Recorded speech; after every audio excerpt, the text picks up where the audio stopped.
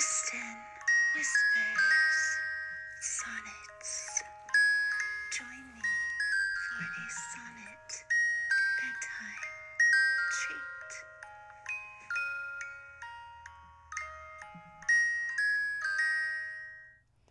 Hello, everybody, and welcome to Kristen Whispers Sonnets, back to an evening edition, Saturday evening, in fact, because last week I was not very good. For the first time, I skipped a week of this podcast, and I had it all planned out to do it and everything, but I've had so much going on because I'm finally getting work done on my house, which is magical feeling.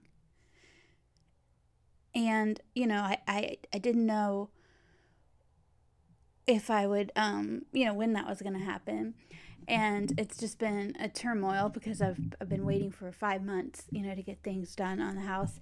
And mentally it's been hard. I know life is hard for a lot of people, but that's been my struggle. And as well, in addition, this week I also totally wasn't looking for it, did not expect it, have had bad luck for the past year, as I've said, with my hurricane situation, all this, have no walls. I finally now have carpeting, got that this week, and getting rest of the floors, and then walls, which is the wrong order, but at this point I'm just trying to get things done and not dwell on the obvious maddening kind of details of all that. But it's just nice. I'm sitting in my old studio, which I haven't recorded in a long time because it was literally concrete walls with studs and concrete floor for a long time, and now there's carpet and it feels nice.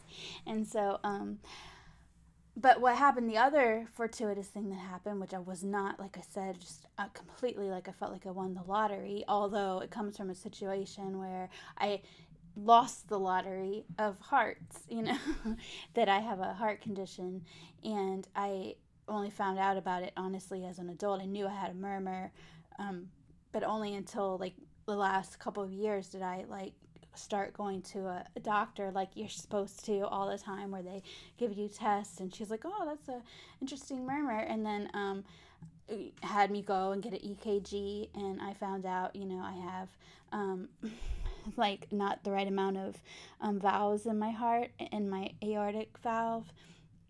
And so anyway, I have a heart doctor now that I go to once a year, and everything is okay, as long as I'm not getting too stressed or whatever. But apparently, I didn't even think, with the whole COVID situation, that's a comorbidity, and I could advocate for myself and ask for something. I didn't even want to. I mean, people were just getting older people vaccinated, and you want to get all the people that need it so much.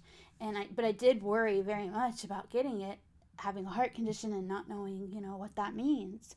So I've been pretty stressed about all that. And then all of a sudden, Monday night, I get a text message from Sacred Heart Hospital, which is the local big hospital, saying that I have been, determined to get the COVID vaccination early, and just from my records and things. And so it was just I was so unexpected, and they're like, make your appointment, and I figured it would be get on and make an appointment, and I would be a month later, and I'd be happy for that. I'd be happy that I got it then. But instead, it was I got on, and boom, I'm looking at times to get it the next day, and I made my time and went and got it, and it just knocked me out. I mean, I had this whole podcast planned for, the shot itself, don't worry, you should take it, and it's totally good. I'm not saying anything negative, but it just makes you very tired. And a lot of vaccinations kind of make you feel a little bit altered. I had a good couple of days where I just had rest. I wasn't doing a whole lot at all, and so I'm feeling totally great now, and I feel completely grateful and lucky that I got to do that. And I didn't even, like I said, attempt, to like advocate for myself to get it. It was just like a gift of the universe. And I don't understand, really how it all happened, but I'm so just thrilled. And, I go back and like on the 30th and I get the second dose.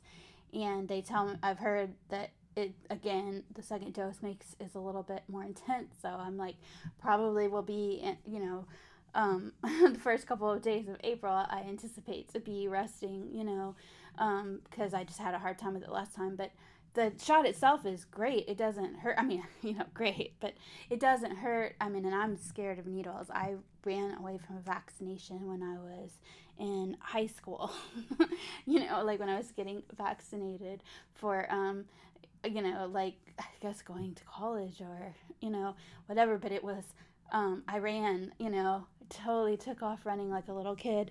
So, I mean, that gives you the idea of how bad I am with needles. And yet, it wasn't that bad. I mean, I didn't look at it at all because I don't want to see what's going to, the size of the needle or anything like that. But it was, the day doing it was not bad at all. And I so, I wish everybody could get it right now, and I hope that things are going to pick up with that, with hopefully a more organized administration, in the White House and everything that's doing their job.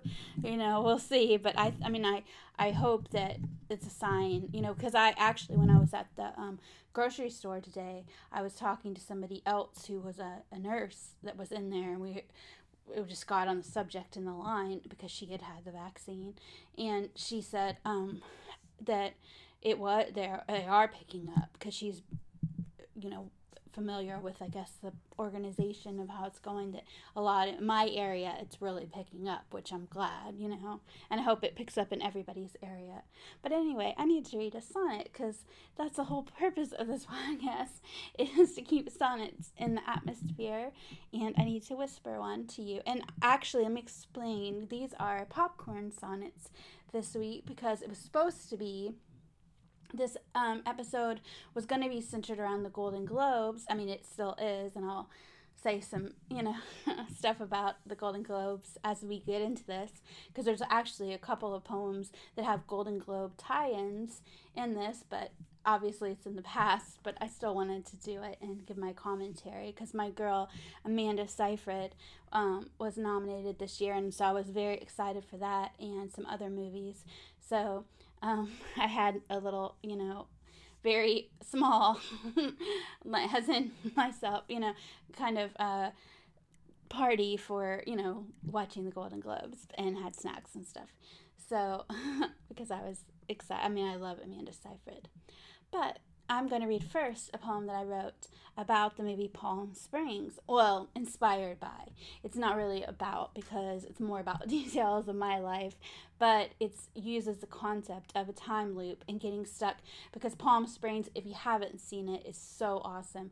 But it was one of the best movies. Surprise! I tried to watch a lot of different Golden Globe movies this year, so I would be, even if I wasn't like automatically enamored with the people or the plot, and just, Andy Samberg is not just like immediately somebody I'm like, oh yes, I'm all about that, but great. I mean, he was so great in this movie, and all the actors were, and it was just entertaining. It was just a good movie, and I liked, one of my favorites, and it inspired a sonnet. Because I feel like sometimes, when you have a trauma in your life, you also, just like this movie or Groundhog Day, you get stuck in living out these bad experiences that you should let go of, but, you're stuck in a bed that somebody else has to, doesn't even exist anymore. Like, I write poems about my, like, high school boyfriend, and, like, who knows where that bed is, I mean, like, it was in his parents' house when we were in high school, which was decades ago, and, like, and then that was a good situation. That's not even a bad, but other people, I write poems about, unfortunately, like, my own childhood bed, which is not a lot of good memories. So, and I know that bed is demolished, I know it doesn't exist, and so Anyway, I just wanted to write my own little idea on time loops and feeling stuck in your own way. Just like in the movie, they are stuck in sometimes not a good day. Like one of the girls always is waking up. I'm not going to, shouldn't give any spoilers away, but she's waking up in a bad situation. You don't find out till in the movie, and I won't say anymore. But she's reliving, like if you had to pick one day of your life to live over and over again, you hope that it would be a really good one. She's not waking up on a really good day, you know? And so that's kind of what this is about. I keep waking up in demolished beds. After Palm Springs. I keep waking up in demolished beds. Semen stains fade, except in my head. In Egyptian cotton of the richest of them. Shredded, discolored, deposited in garbage bins decade ago, though in my hippocampus they feel perpetually new, still rough against skin, perennially bruised. Madness I medicate, some evenings, not enough. My pink prudent sheets become black twisted about a torso, cuffed to bed frames, soundtracked exact of each degrading name, sadistic rituals of men, rehabs maybe redeemed, left me alone in this darkness, it seems. And, like I said, it's just, I can't imagine a torture greater than that of, waking up always in the same day, except that sometimes I feel like when you get stuck in a rut, of like thinking of bad things that happen to you, though you need to do that, you know what I'm saying, to get over it, there's also, I think, the possibility, that you're, and it's not your fault. You can't help that, you didn't do this to yourself, someone else did this to you. But, at the same time, they may have moved on, whatever they're doing, you're stuck in that, and that is a torture. And, it's like, God damn these people, that do this to us, but at the same time, it's like also you got to find a way to break the loop yourself too, because I know I can get like that. And that was one of the reasons I think I went on medication, is because I think I have, also in addition to depression, I have a very obsessive compulsive mind, and I relive these things. I think it makes me a great, like transcriber of things, and I can, I'm in that experience and I can write about it. But at the same time, I think sometimes my mind needs help letting go of things too. And, and I don't, it's not my fault, you know what I'm saying? But it's like just a journey that we're all on to like make life more bearable, for each of us. And so that was my tribute to Palm Springs and what it made me feel about my own life. And I recommend that movie very much. And I don't know if it won any Golden Globes. I can't remember. This is the problem of being a little bit away. But I wanted to say that I really, even though there wasn't like a red carpet and all that, I liked seeing the stars. This is a hot take, because a lot of people didn't apparently watch the Golden Globes or weren't into it because there was no big red carpet and stuff like that. And there were a few people that actually were there in the present. Most of them were like zooming in, from their houses. But I liked seeing people in their own settings, and like I saw Nicole Kidman with her, children, and just like little Amanda Seyfried, who that I'm about to read a poem that's inspired by Mean Girls and my own experience of when I felt like I was a mean girl, and it caused more of a problem than I even anticipated that it would. When I was in middle school, I was mad at a girl, and I did tell someone something, but it went everywhere, and it was, like me owning up to like,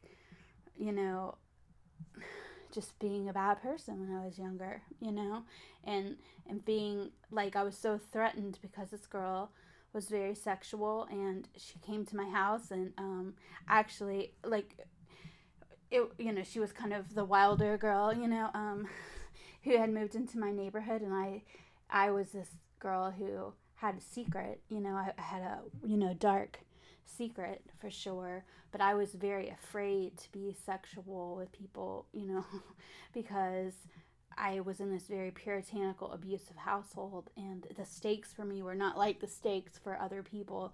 If I got caught being sexual, I was worried, I'd be like institutionalized.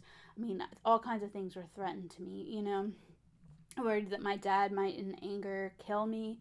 I mean, I was in a violent, abusive home. And even with me not being sexual, there would be a lot of anger and directed at me, and so it's just one of those things where you just have to like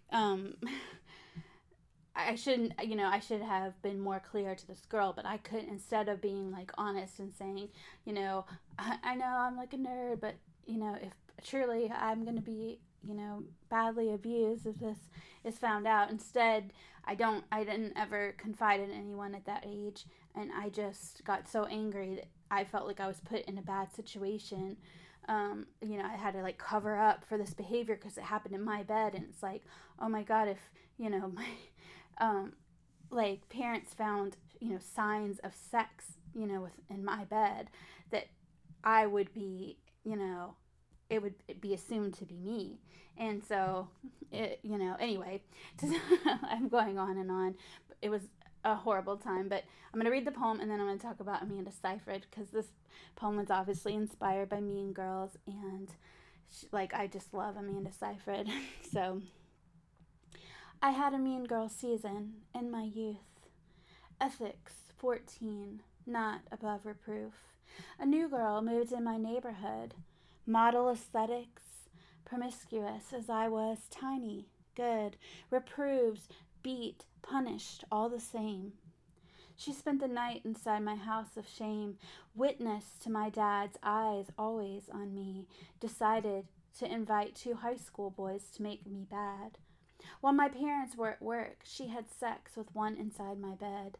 The other showed me, open door, the truth, he said. Why it vexed me so, her freedom I can only guess, to know I could have died found in this nude context. I only told one cheerleader on the blacktop. Burn books begin, one whisper, you can't stop. And yeah, I mean, this girl was totally, like humiliated, because of course you can tell one person something in middle school, but something that juicy, I mean, it's going to spread like wildfire, and it definitely did. And she was definitely it's like the worst thing I think I did, and hopefully that I ever did, especially like that age. I just I feel very bad about it, because it's just weird, like when you're friends with a person, and really I had no idea her situation. I mean, I don't know why, really a lot about her, like we were new friends, and I was trying, she was like the ultimate cool girl, and I was like this very awkward Mormon girl who was like wore didn't get to was dressed in like virginal clothes all the time, and but I was totally fascinated with her, and it was just a bad situation, and I regret so much my action of like telling someone about it. What I should have done was talk to her better at the time. But anyway, that's a guilty story of mine. The next poem, I didn't tell you about Amanda Seyfried. Wait, before I read the next poem, I gotta say, so she was nominated for Mank, and I loved that movie. I love Citizen Kane, and I love the story of Marion Davies, and showing somebody that's kind of been reduced as this person that really she didn't actually need all the help that now my mind is drawing a blank, William Randolph Hearst was giving to her. She didn't need like that's what this movie is great at showing, was how strong of a character she was. She was out there, making a way for herself as a dancer and everything else when he showed up. And her mother told her, she was a chorus girl, and he kept coming to see her and told her, kick higher, because she wanted to, wow, this very rich man wanted her daughter. But what the movie really showed is that, like, he kind of had a negative effect on her career, even though he was in his mind trying to make it grander. But she was a very skilled, like, comedian, and he didn't want her to play those kind of parts. He wanted her to be in the serious, movies, and he would, finance and spend all this money on something that it really wasn't suiting to her, suited. And so she's like really set up for failure in a way that, like, perhaps if she had not met him, that she, could have, found her way in a way that suited her better. But at the same time, it showed the love that she had for him, because at the end of the movie, it shows his situation, that he had to borrow money from her that she willingly loaned him, that he had, gifted her, long time ago, but she, was actually smart enough to, like, budget and, like, save money. And she was able to help him out when he was to keep his house, to keep that castle that he had built. And she really just showed the smart, the maternal, like, people, like, look at him as like a father figure of her, but she also became like a maternal figure to him in that way, and like concerned for him about Citizen Kane. That's what Mank is about, is the writing of Citizen Kane and Mankiewicz, who wrote it, and how she's like begging him not to do this. She's like, I don't care about what it says about me. I know it, you know me. You know that's not true what you're writing, but it's gonna hurt him so much, and he is already so down, And it just showed the love she had for him, and it was a great role. And I love Amanda because she's such a completely cool like, I am a person that lives in the woods. I love, like, if I, won the lottery of being like a Hollywood star and had, that kind of money, like what Amanda, instead of like living in some condo like a starlet that you're used to seeing, she lives on a farm in the Catskills, that she has like 23 animals, and her kids and her husband, and they have like caretakers for when they're not there, to take care of all the animals. But it's just such a sweet, like, I just love everything about how she handles her career, her beauty, her kindness, her wit, and what she does with her riches. Like, everything about her. Like, I feel a kinship. Although, like, again, like the cool girl that you long to have a kinship to. But I just, I was so happy for her to have her first nomination, like a big, thing like this, because she's someone too so beautiful that I think she gets discounted sometimes in a way, like a Marion Davies, where people just are like, well, you're so pretty, of course you get these roles.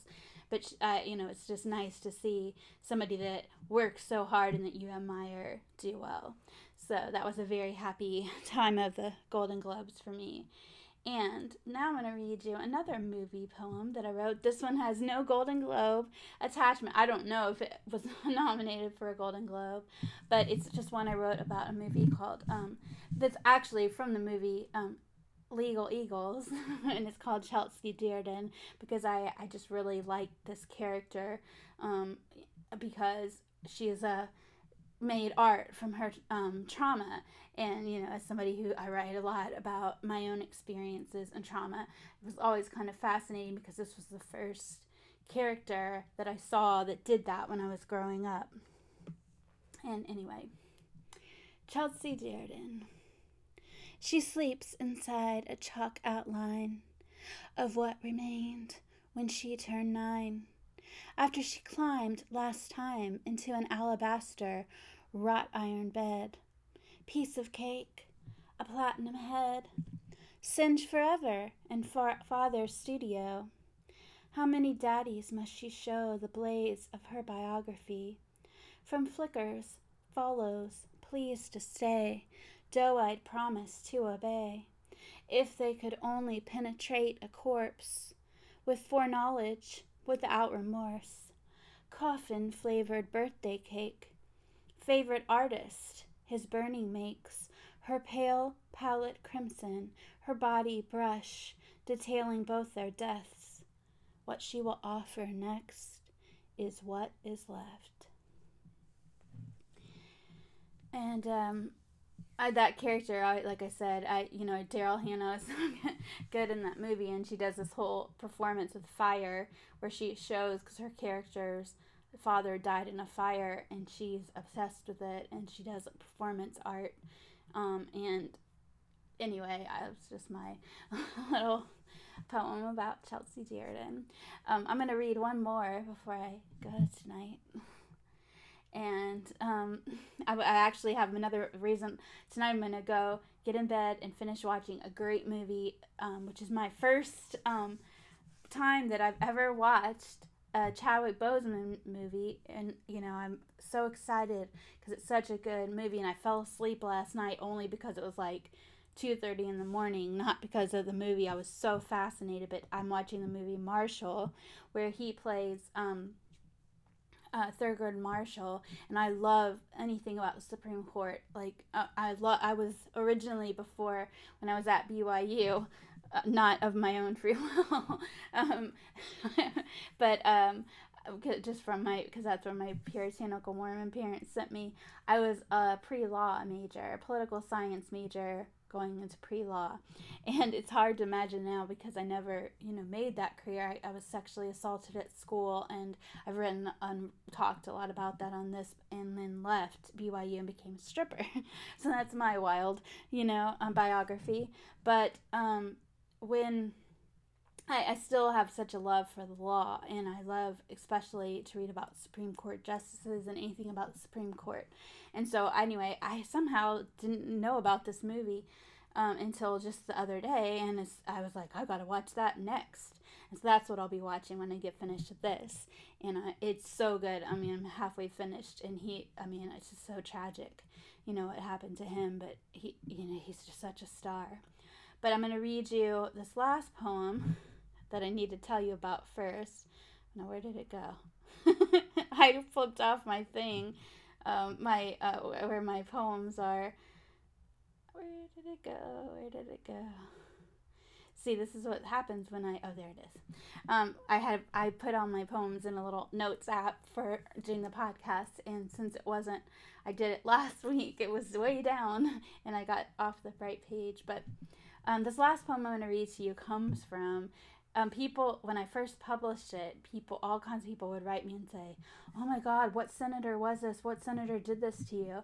And, assuming that the speaker of a poem is the author. And it wasn't, not only was it not about me, it was actually based on a movie that kind of makes me laugh because it's called Wild Orchid 2, Two Shades of Blue. And it's a movie that kind of like a softcore. It was by the people who did, Red Shoe Diaries and all of that, a little bit porn-esque kind of, softcore, movie, but very, it was the first movie I watched like that I was so turned on,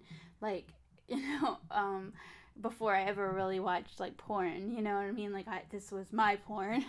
And it's all set in the past, and I love, I'm a person set in the past, I write old form and stuff like that, so it appealed to me, and on many levels, some of them lurid, but anyway, but it's about a situation. The reason people thought it happened to me, because the situation, when I read it, you'll understand. I mean, there's been multiple senators and governors and everything else who this poem would apply to, but this was set in the past, and it was probably referring, because that definitely make the character look like Kennedy, but they don't call him that, but that's what, he is a dead ringer for Kennedy, the actor who plays him, and I don't even know who the actor is, but I'm going to read Senator.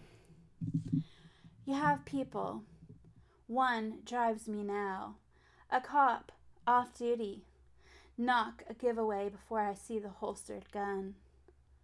Won't chat or stop until I'm locked behind your hotel door. You have me, younger than your daughter. All the hair I have removed or bleached at your request. Camera ready for your call to action. Think of them as me, but more. You have your friends, ones like me, who know the secret parts of you. Co-stars rotate inside my screams, a tiny, tied down show. The believers of your speeches, the great women's rights defender, except for mine. For them you hide. With me you cross the line. And on that note, I am going to go off and watch some Thurgood Marshall filmmaking. And I will see you guys next week. I promise to have a podcast for you. I will not be away again. I am a Capricorn and I feel very guilty when I can't meet my obligations. So believe me, I did not feel good about not being here. But I will see you next week. Go find something to cuddle with. I'm going to cuddle with a new bunny I got because Easter, you know. But good night. And I'll see you next week on Kristen Whispers Sonnets.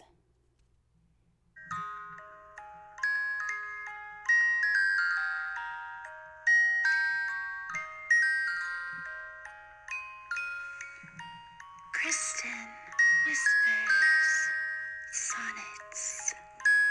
Join me for a sonnet bedtime treat.